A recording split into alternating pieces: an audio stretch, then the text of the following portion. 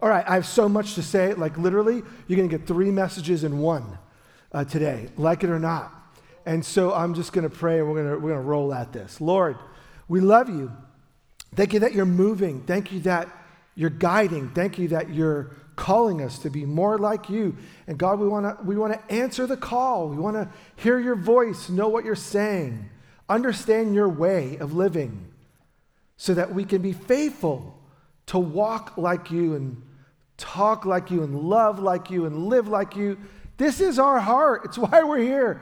But we need your help. So Holy Spirit of God, clear out the clutter that is in my mind and in the minds of my brothers and sisters, so that we can see Jesus with clarity. We pray this in Jesus' name. Everybody says amen. So last week we looked, if you missed it, at what the scriptures teach about LGBTQIA plus and how we can apply the scriptures to modern conversations. If you missed last week, please go back, watch, listen. If you were here last week, go back, watch, listen, because until our minds are grounded on the same playing field of what the Bible says and doesn't say, it's hard to apply it. So I would encourage you to do it. And if you're just new, if you're visiting, I saw some people I haven't seen in a while, welcome. We're in this 8-week conversation about Jesus and sexuality. It comes out of 1 Corinthians 5. We're going to see it again in chapter 6 and 7. But we wanted to pause and think about this culture that we live in, because Corinth had their cultural issues that Paul's really writing to. He's not writing theory. He's answering their real questions. And so we're hoping to do that. But all 8, if you're gonna say, I don't know, you have to listen, watch, absorb all 8 to get the full story. But let me just summarize. This is going to sound blunt, but we've taken 6 weeks to get here. The scriptures clearly do not condone same-sex activity or sex outside of marriage or pornography. Everything outside of God's vision seen in Genesis 1 and 2 and following is consistent. God creates, and as he creates human beings, he has a vision for their life. We're created in the image of God, so we're image bearers. Because we're not self-made, we're made by God. God lays out for his creation how sex can be the most beautiful and wonderful expression of love in the right way, and that is one natural-born man, one natural-born woman together in a covenant, lifelong relationship that we have traditionally called marriage. None of that's new. We've kind of unpacked that. The challenge today is the word marriage is used in various expressions. And so now there is the Christian understanding of marriage, there's the cultural understanding of marriage, and they are not the same thing. But at the same token, we ended last week with a reality check. Just because this is what the Bible teaches doesn't give us the right to treat people like dirt. It doesn't. As a matter of fact, we're going to see today 3 things. We're going to see first the life of Jesus, but I want you to see this is beyond issues. This isn't about issues. This isn't about HR policies. This isn't about how you vote. This is about people. People that God loves. People that we're going to celebrate here in a few weeks, that the Son of God came to rescue. People that Jesus cares about. People, as we're going to see in a moment, that Jesus would eat with. And so let's not look at this as being right on issues. Let's look at this as having a right biblical worldview so that we can love people well. Okay, 3 things we're going to do today, and we're going to do them fast. No, actually, we're just going to do them. First, I want us to look at how Jesus approached people who lived differently. We looked at a biblical theology of sexuality, but now let's narrow and focus in on how Jesus approaches people. Second, I want us to look at how we can navigate our differences in healthy ways. In other words, what do we do when we disagree with another Jesus follower about a topic, whether it's human sexuality or anything else? I want us to learn the art of disagreeing agreeably, because it is a lost art.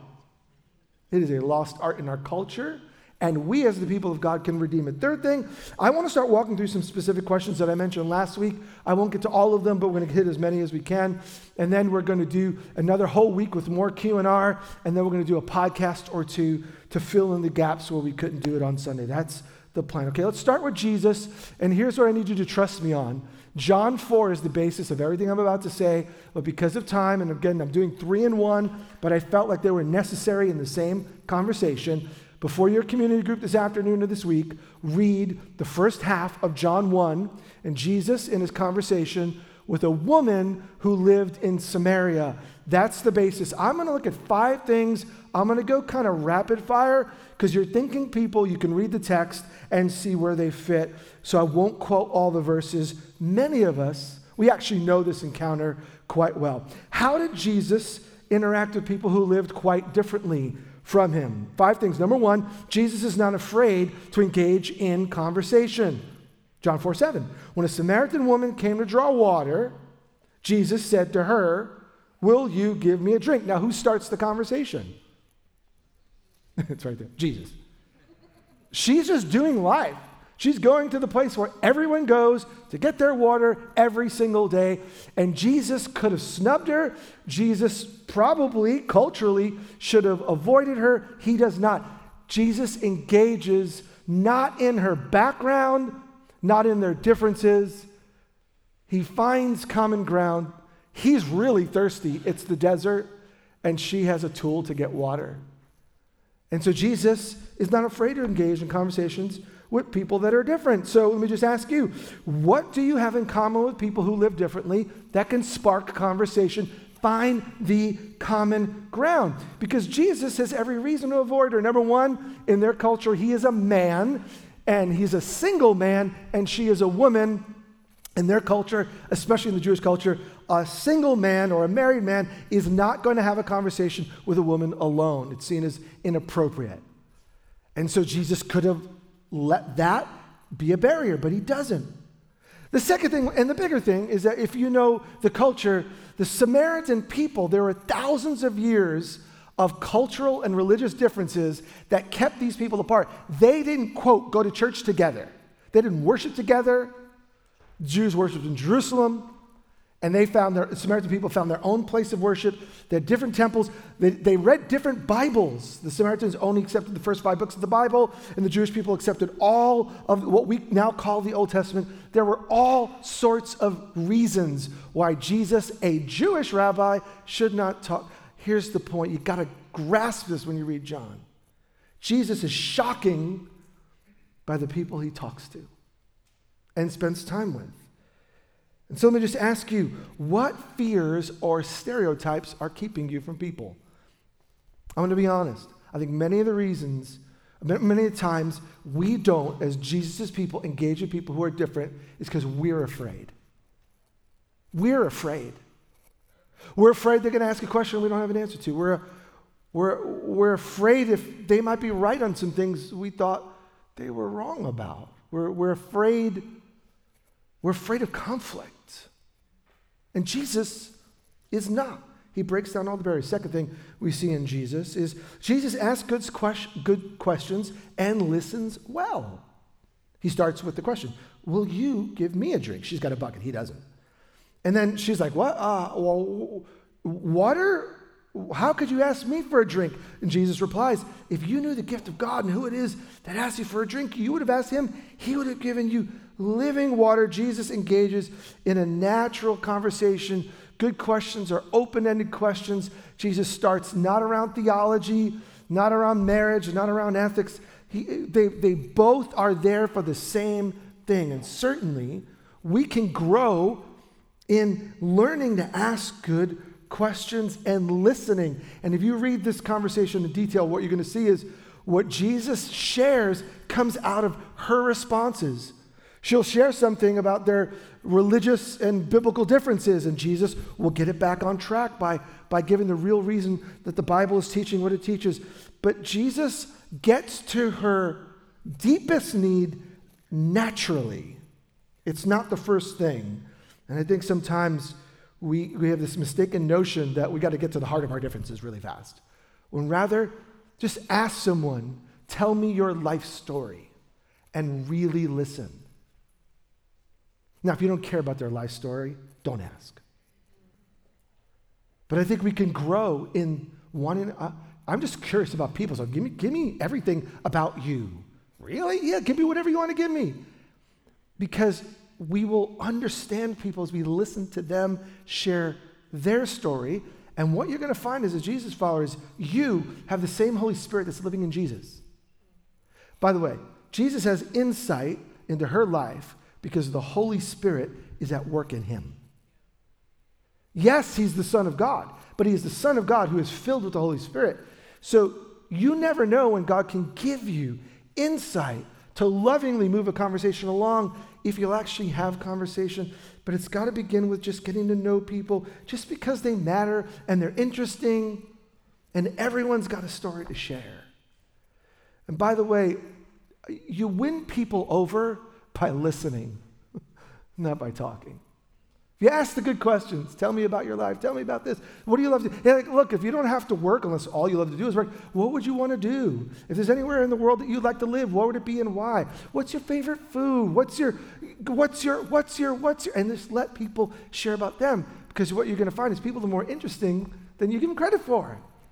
And more often than not, when we're connecting with people on water, some things will bubble up, pun intended. And that was really bad. That was out of left field. But we have one podcast, and it's in there.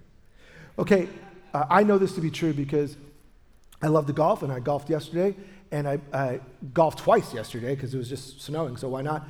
But yeah, thank you, at the reserve, bro, and I should have invited you. But I was around people who don't follow Jesus, and just asking questions about themselves. It's amazing what you'll find out. And I have nothing in common with the people that I golfed with yesterday. Absolutely nothing in common. And I love nonverbal feedback when you say you're a preacher. Like, oh, that's interesting. And then you keep moving along. But you can have these conversations with strangers if you're on common ground.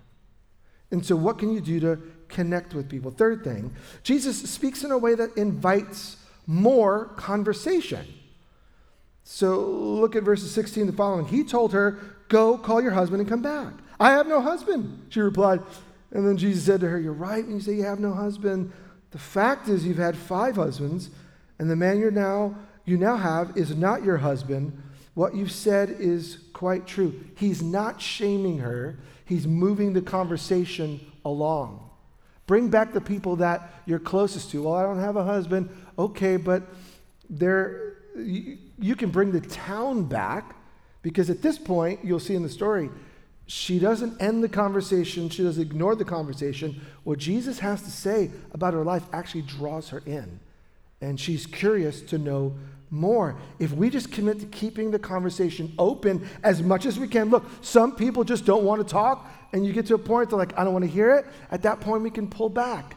And we can pray, and we can love them, and we can still engage in matters that don't have to do with that particular topic. You don't have to be hard-nosed, and God has his way of getting people's attention. You matter, but you're not the center of the universe. And God could use other means. We share as much as we can. We love deeply, and Jesus doesn't shy away from the truth. And what you'll see is, as he speaks the truth in a tone, in a way that's loving, she's not only personally impacted, but she wants to invite everyone out to meet this man who is the good news. So I think what we can do is find our way to keep the conversation moving. And it starts with personal things, and it moves towards personal spiritual things, but you go as far as you can. Number 4, Jesus models a way of life that his disciples should follow. And this is huge. Verse 27, at the end of their encounter, Jesus, just then the disciples returned as she's going back to get her live-in boyfriend or whoever she's with in the town. And they were surprised to find him talking with a woman, and no one asked, what do you want? Or why are you talking with her? And then Jesus very perceptively makes this a teachable moment. And he makes a line. I know I'm jumping here. He says in the conversation, my food is to do and finish the Father's work. And so they were all hungry and tired. That's why the disciples had gone into the town to buy food. Jesus is alone. He has this encounter. The disciples are thrown off. Why is he talking with this lady?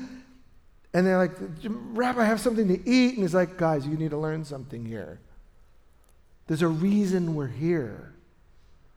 And this person is the reason I am here. And that's very convicting. If you have a very negative view of people who differ than you on sexual orientation or human sexuality, I hope that Jesus is confronting you as he confronts them. That she is not like a side story. Now, by the way, they're not stopping. They didn't come to Samaria to come to Samaria. They're going to Jerusalem. This is just on the way. But for Jesus, there's no such thing as on the way. He's always looking to share good news and be good news to people. And so I think we can learn from this. The way we treat people who are different today will guide how the next generation treats people tomorrow. And that ought to be sobering to all of us. The way we treat human beings today, whether they agree or disagree, is the way that the next generation will view it tomorrow. Now, they'll either catapult and reject everything we do because they're like, that is terrible and unloving. Or if we follow the means, the way of Jesus, where he's absolutely secure in the truth, but he's loving and caring and thoughtful, and he's conversational. If we can get it right, bottom line, I have not always been very loving. I'm not always very loving right now. But when it comes to people who are different than me, I am the arguer, like I've said it again and again and again. I am literally convinced I'm right. And sometimes I'm right, and I hate to be wrong. So I'm more concerned about winning the argument than the person. That's just my default mode, and that's not helpful, and it could be sinful at times. So what we need to do is face the mirror, who is Jesus, and say, Jesus, expose things about me that are unlike you, because I'm actually not representing me to the world, I'm actually representing you. And if we do that, we can turn the tide where people see Jesus followers as considerate, loving, caring people who have deep convictions. Not considering loving people who will do anything just to appease everyone. That's not helpful. But we could be known as a community that has real convictions about things that matter and know what we believe and why we believe it, and we can be committed to that and loving and caring and considerate and kind at the same time. Here's the funny thing. We could be like Jesus. Who is those things, right? Number 5, and then we're going to move on to how to disagree agreeably as Christians. Number 5, Jesus changes his schedule to make room for people. Many of the Samaritans from that town believed in him because of the woman's testimony. Quote, he told me everything I ever did. And when the Samaritans came to him, they urged him to stay with them, and he stayed 2 days, and because of his words, many more became believers. I think this is telling. John tells us they stayed, because John's with them, they stayed 2 more days. This wasn't just a chance encounter. This was God's plan. Jesus came to do the will of the Father, to finish his Father's work. That's what fuels him. That's his food. And so Jesus changes his schedule to fit the opportunity. And I think we need to remember that the context of this happening is viewed as compromise to every religious leader.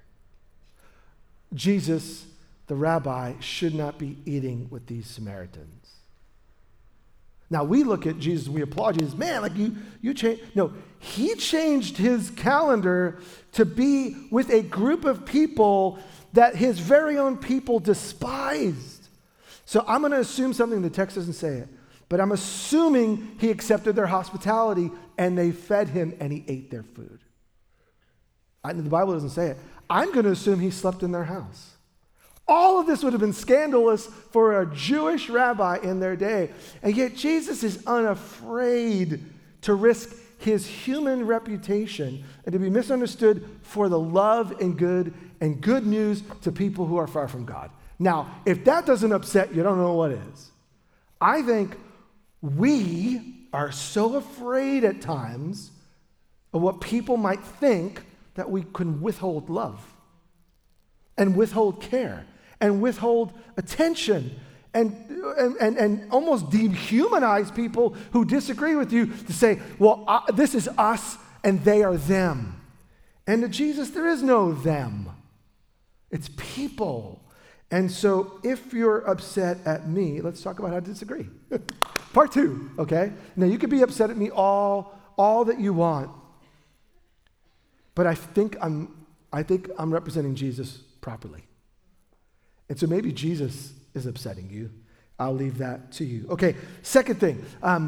Because of the various nuances that there are today in how to live out a biblical worldview in a world that has so many worldviews, many in conflict with the way of Jesus, we're going to have to start to ask ourselves, how do we actually do this? We'll get to some Q&A, and we'll figure out a few answers.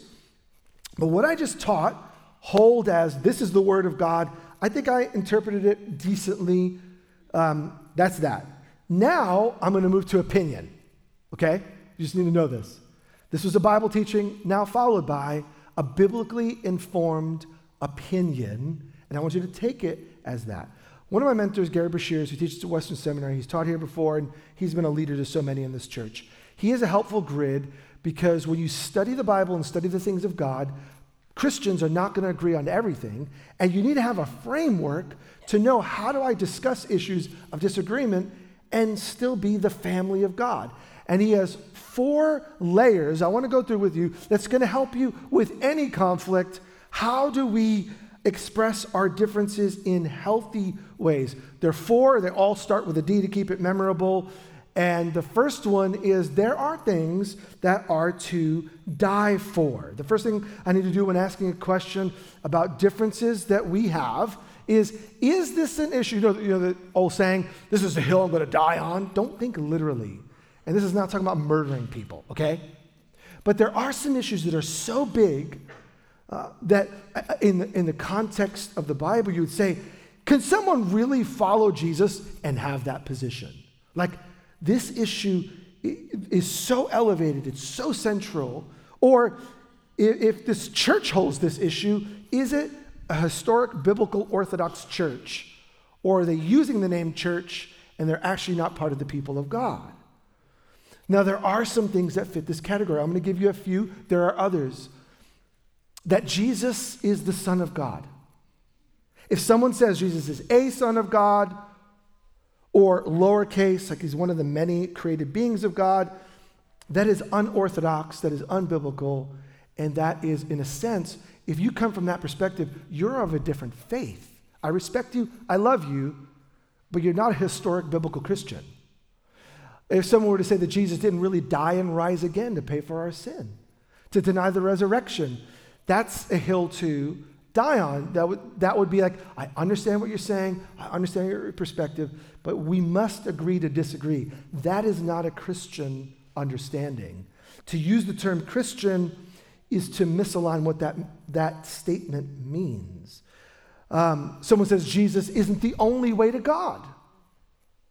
That is a level of argumentation. That's an issue. No, Jesus said, I am the way, the truth, and the life. No one, which is all-inclusive, comes to the Father except through me. So to deny what Jesus has said, that is an issue where we can be loving, kind, charitable. I hear what you're saying. Let me just push back for a little bit. Oh, I hear why. I totally get it. Yeah, that's just not Orthodox, historic, biblical Christianity. You can have that opinion, but can you please call it something else? Because to be Christian is to say that Jesus is the way and the truth and the life. Okay, what I want to suggest is there are fewer issues in life that are to die for. There are some, but they're not all-inclusive. And here's the trick. I'm going to give you the other 3. When I'm having a discussion with you, I need to ask and consider how you feel about the topic. Do you see this as a to die for? Because if I don't see it as a to die for and you see it as a to die for, we're never going to reach common ground. So I have to analyze as a thinker, not only do how I see the issue, is this a to die for me? Because some of you say like, well, I actually think there are many ways to to God, and Jesus is just one of those ways. Okay, well, I'm seeing that as a to die for. If you're not, we're going to have a tough time reaching common ground. So we need to simply recognize that and get to the point where we will agree to disagree. Does that make sense? Okay, second one is there are issues we are to divide over. There are various churches in the Portland metro area. We're one of them. How come there are so many different kinds of churches? Because there are certain areas where we would say, can you be a part of the same church with these kinds of differences? And so when we're thinking through how we have discussions with one another and how we lovingly talk through categories, what are some healthy examples? I think baptism. Who is baptized and when are they baptized and how are they baptized? There are honest differences within Jesus communities where all Jesus communities would agree that water baptism is part of the faith. Some would say it happens as a child. And you say, well, they don't even know the gospel yet. Well, there are reasons why people baptize children, but you may, as you go through the text and you go through understandings, realize like, it's okay for you to hold that position. We're still in the same family. The to die for are you even a Christian?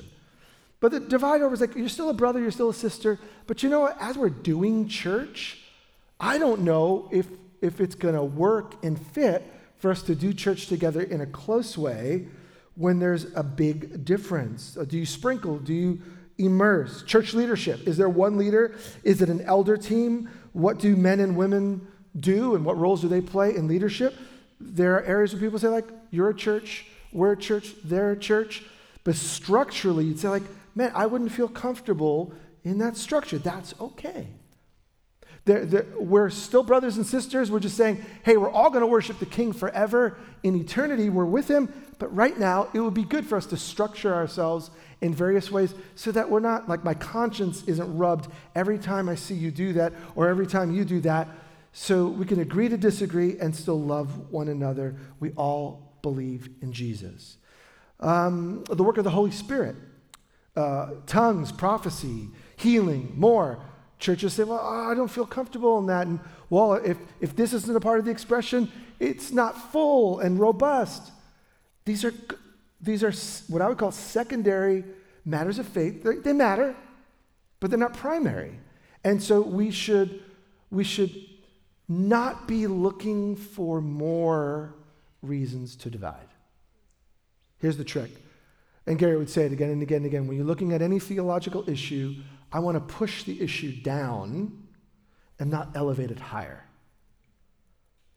If someone baptizes with the sprinkling of water instead of immersion, am I going to say that the person's not a Christian?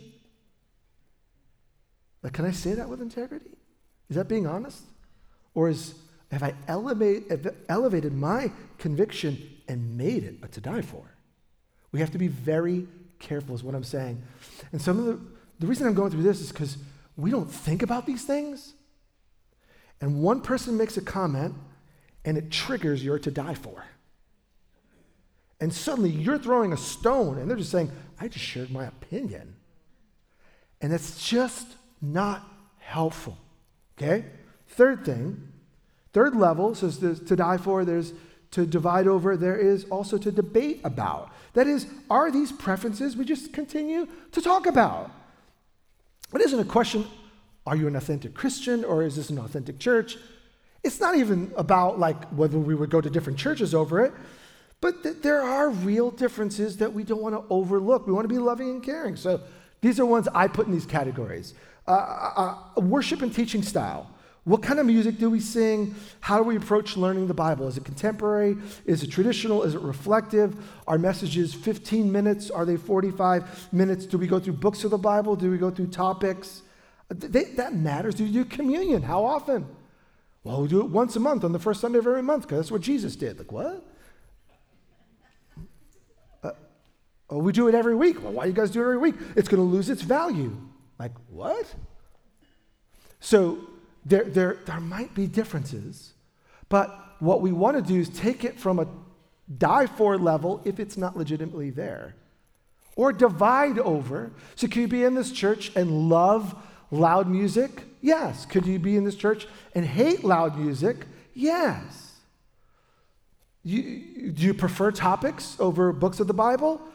We could still be a part. We should be a part of a community and not be looking to divide. We should push it down to these are Jesus' people. Why don't we just keep talking about it and find common ground and get to some places where we just agree to disagree? Some of you, I already know, like you're like, well, Jose, you got some of these in the wrong category. See, what I told you was at the end of John 4, I'm giving you my category here, right?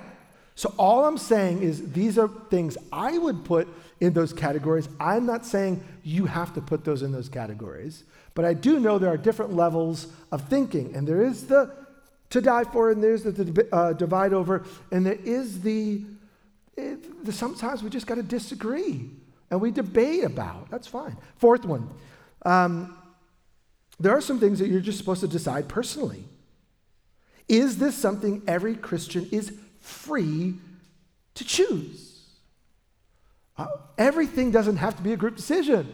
There's freedom in Christ in a proper way. So there's certain topics where if you follow Jesus, you're also free to make decisions. Now I'm going to give you a few. You may see this in the category, you may not. How much do you give to God's work? Is it percentage? Is it 5%, 10%, 1%?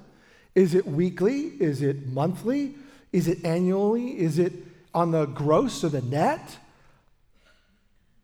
I think you're just free to decide. The Bible's really clear that we're to live generously. And for some, 10% is way too low.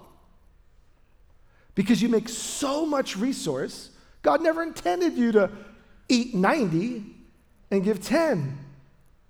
He would want to flip it, and he's resourced you so well, you should be giving 90, and 10% is more than enough to live on. No, am I going to impose on you? No. You're free. You have the Holy Spirit. You have the Word of God. You have the people of God. You should feel free. How often do you fast? Conviction. Have you ever heard of fasting? Do you do it weekly? Do you do it monthly? Is it one meal? Is it one day? Is it sporadically? Your freedom. You're free. That's something you can decide to do. Jesus did fast and pray. He told his disciples when you fast and pray. But I think there's real freedom. How are you going to educate and disciple your children if God's giving you children? Education. Is it supposed to be public, private, hybrid, home? What's the right way? You're free. How are you going to disciple your children? Are you going to do a formal catechism, books and videos, daily devotions, weekly devotions, send them to Miss Jamie and hope it all works out, or whatever? There's freedom. Some things are just personal. Okay, what you get online is people with we're free to make a decision, and it's heard by someone, this is to die for. If you put your kids in public education, you are destroying their future. And can you see the disconnect? Wait a minute, you're not their parent. Who are you to tell that poor parent what they're to do with their child? And just because I made a choice doesn't mean you didn't make that choice. Can you just see that we all have a lot of growing to do? So here's the radical question you didn't ask with any disagreement, and then I'm going to answer 3 questions, and we're going to respond in worship. Do the people I'm talking to, see it as a die for, divide over, debate about, or decide personally? The truth is, most often we overinflate our personal opinion. Myself included. We overinflate our personal conviction. So wisdom is say, can we take it down a notch? Is this really a die for? Are they really not a Christian if they hold this? Maybe this is a divide over. Maybe they're a Christian with a different conviction. Do we have to divide? Can't we just be a part of the same church and agree to disagree and love one another and respect one another? Or is this even a group decision? Can't I just let them be free to be a Christian? They have the Holy Spirit. Why do I have to dictate my opinion to everybody? Especially on secondary things that don't matter. The reason why this is important is the whole letter of 1 Corinthians is written to stop divisions in the church. Some follow Paul, some follow Cephas, some follow Apollos, and some say, I just follow Jesus because all these humans are losers. And he says to the church, we are united in the Messiah. We are one body in God's view. Why are you breaking pieces off? Okay? So can we learn how to have conversations? By the way, when you walked in, you didn't get a community group guide. I'm saving it for the end because I don't want to give it all away. Because now here's what I'm going to do. I'm going to take the next 9 minutes, and I'm going to take 3 minutes on each, and I'm going to give 3 scenarios, which are questions you have asked. I didn't come up with them. You've asked. I'm going to repeat myself. I am sharing my opinion. Whose opinion? Jose's opinion. Now, it's informed. It's not like thoughtless, but it's an opinion. Some of these, now, every opinion I'm about to share is built on this foundation of everything we said 5 weeks prior. We believe in the global historic vision on human sexuality, which is one natural-born man and one natural-born woman in covenant relationship called marriage for life. Everything outside of that is porneia, not according to me, according to the text. Okay, so don't think I've gotten like, oh, wait, he just got loosey-goosey. But I'm sharing, how do I express this? Here we go. Couple of questions. Number 1, how do we have meaningful conversations with Christians or churches who affirm or accept LGBTQIA as in line with Scripture?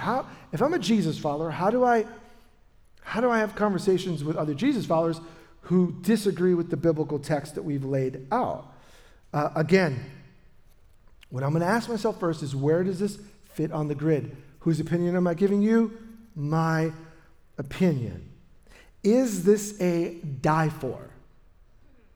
So, if someone has a different understanding of human sexuality than myself, and yet they have confessed their sin to God, they've repented, turned from sin, and received Jesus Christ, and by grace through faith has said, Jesus, come rescue me.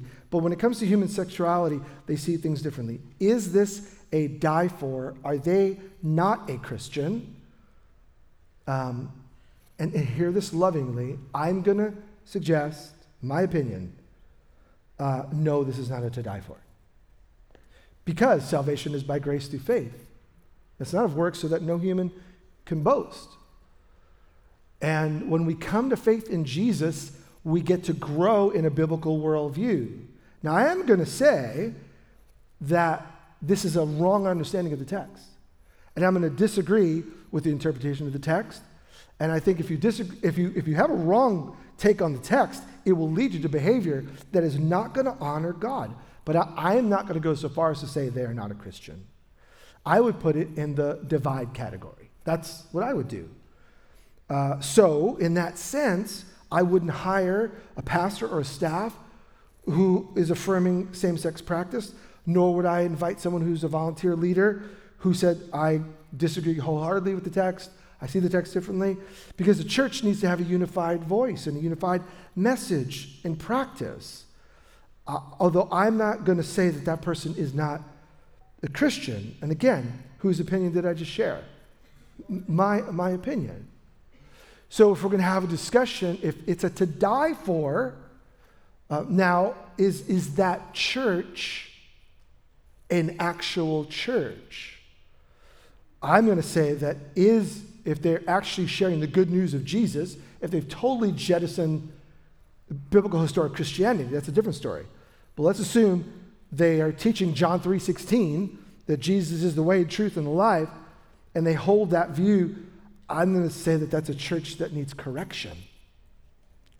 It needs to be corrected. And the right kind of leaders need to go with the right kind of leaders and wrestle with the text, because I think that's an error. But I'm not going to go so far as to say they're not a Christian. Again, that is Jose's opinion, and I would encourage you to disagree. Here's what we're doing. We're creating platforms to be Jesus-loving people who have conversations with one another. And maybe you grew up in a tradition where you're not allowed to ask any question or have any other opinion or voice your opinion. Now, not all opinions are equally correct. Truth exists. But the way we get to the truth matters. We get to the truth by talking with one another, not over one another or against one another. We talk. All right. There's more I could say, but what we're going to do is you're going to take that very scenario, you're going to do that in your group. And I'm going to invite you to share in your group what you think. And when you're in your group, hear me clearly, community group leaders and others, no one is going to try to convince you in that group session that you're wrong.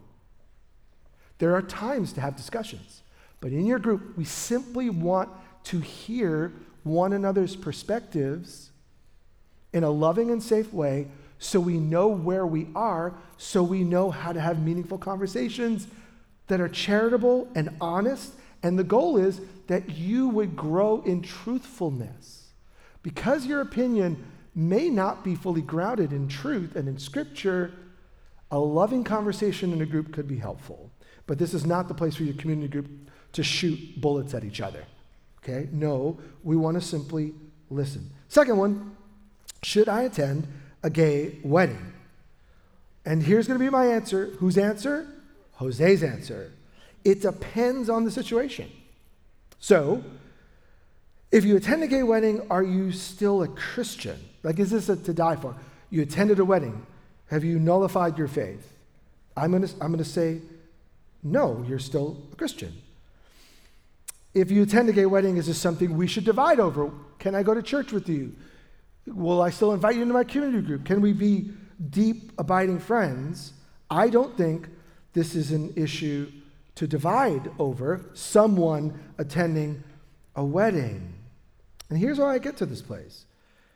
Gay marriage is not in alignment with the Scriptures. So I'm not going to officiate a gay wedding.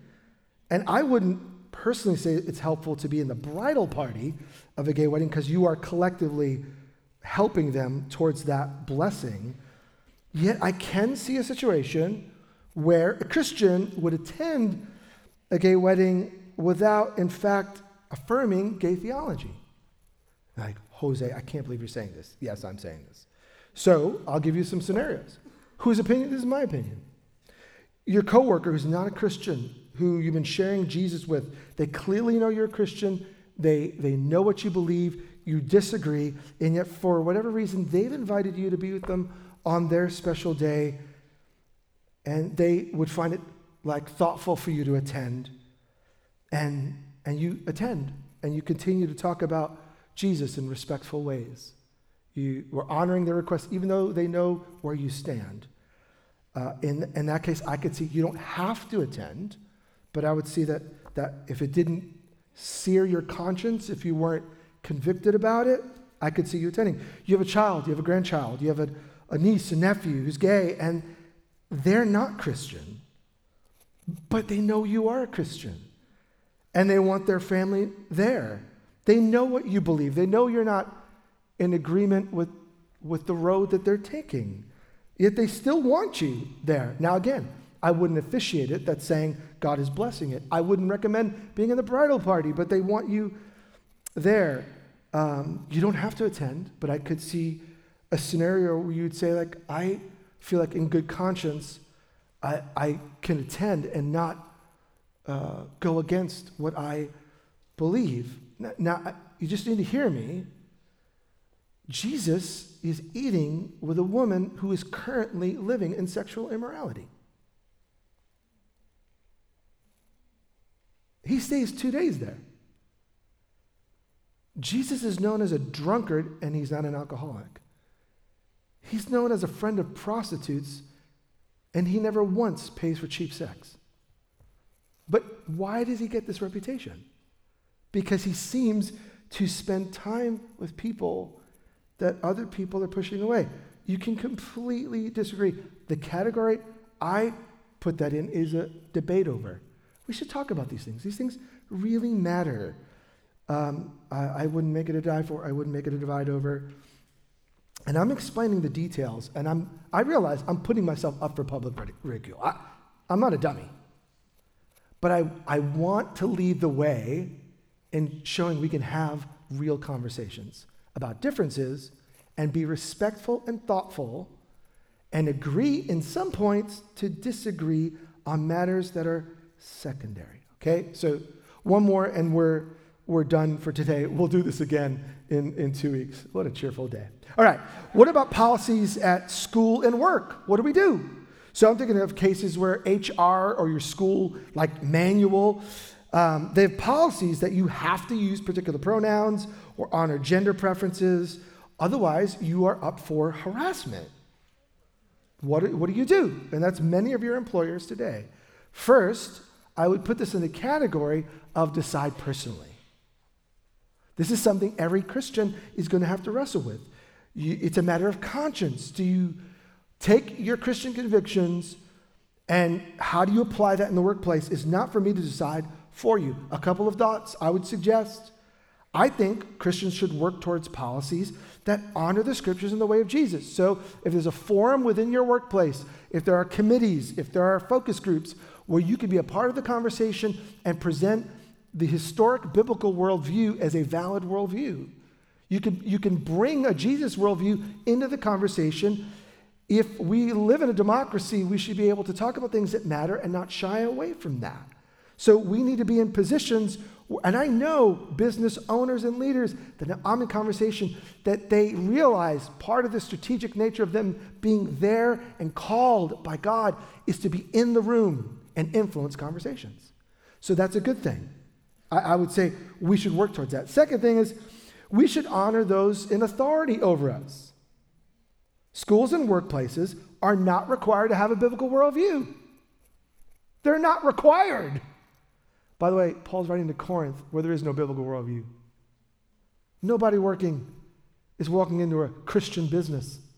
They didn't exist.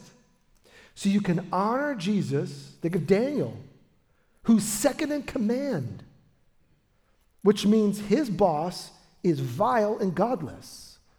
And yet, Daniel is given authority over the whole kingdom. Think of Joseph, given authority over the whole kingdom, and they're serving pagan masters. They find a way to be honorable to God in an unhonorable context. But you honor the people. So, if school says you have to use a particular pronoun to honor, a couple of things. You can leave. Leave the school. Find a different place. If your conscience says you cannot do it, we're fortunate to live in America where we can make these choices. I would say, ask God to help you find a different school, find a different job. You don't have to stay. You can make the choice to say, because of my faith, I'm going to find somewhere else. You say, well, they won't pay me enough somewhere else. Trust God. If he's calling you to make that move, in good conscience, you must leave. What I'm saying is you don't have to leave, but you can if you want to. Do me a favor, leave in a good way. Don't be that Christian. The caricature, the Christian who didn't get his way, and he loves Jesus and hates everyone else. It's a caricature because it's true. Don't be petty, be loving, be kind, be respectful. By the way, your vision of Jesus to the world is the vision people see. So let's be like Jesus, who's willing to meet people where they are. What about gender transitioning and gender fluidity? I plan on doing that one this week, but I realized it's too much. So 2 weeks from now, we're going to do a whole message because the most confusing and rapidly evolving one is about gender fluidity. And so we're going to have a conversation about that and work through some helpful things that we can do as God's people. You guys are amazing. Look, you got 3 messages in one, but they matter because let's go full circle. Are we going to be a people that actually live like Jesus? And I want us to end not thinking about, I can't believe Jose said that, or he would believe that. What I want us to leave with as we return to singing and worship and communion is, am I willing to be radical like Jesus? Where I'm less concerned what my disciple friends think, because I love this person so much, she deserves good news. And I'm going to sit with her and talk with her and be with her because she matters. Even though her own countrymen don't think she matters to God. Are we going to be those kind of people? Then the rest of the stuff, when you leave, you're going to get a community group guide, and the 3 questions I answered, you're going to answer if you choose, and realize not everyone in your group sees everything just like you, which is helpful. Lord, we are convinced you're the way, the truth, and the life. There's no way to the Father's love apart from you. But we're your kids, and we have all sorts of opinions, and some of them are right, and some of them are half right, and some of them are full on nothing but opinions. And Jesus, we want to represent you well to the world. So like the 12 that were huddled around you in Samaria, we come to you afresh. And we invite you, Lord, to reorient our hearts to the heart of God. Reorient our focus towards loving people genuinely. And you will refocus our priorities, God. We want to love other Jesus people who don't see all the stuff the same way. We want to love one another too. And gosh, we just get in the way sometimes. So God, we're inviting you to reset our heart as we worship you and we say amen to whatever you're doing, God. Do the work in us, Holy Spirit, so that we'll be a church that genuinely loves one another. We pray these things in Jesus' name, amen. Why don't you stand to your feet? We're going to sing songs that matter. Our prayer areas to the left or right are open. If you would like prayer for anything, big or small, there's nothing greater we could do than to respond to God and say, God, I need you. So if God's tugging on your heart, if the issue has to do with this or anything else, it doesn't make a difference. We want a brother or sister to pray for you. And then after a song, we'll grab the bread and the cup. We'll remember that Jesus died and rose again to give us life.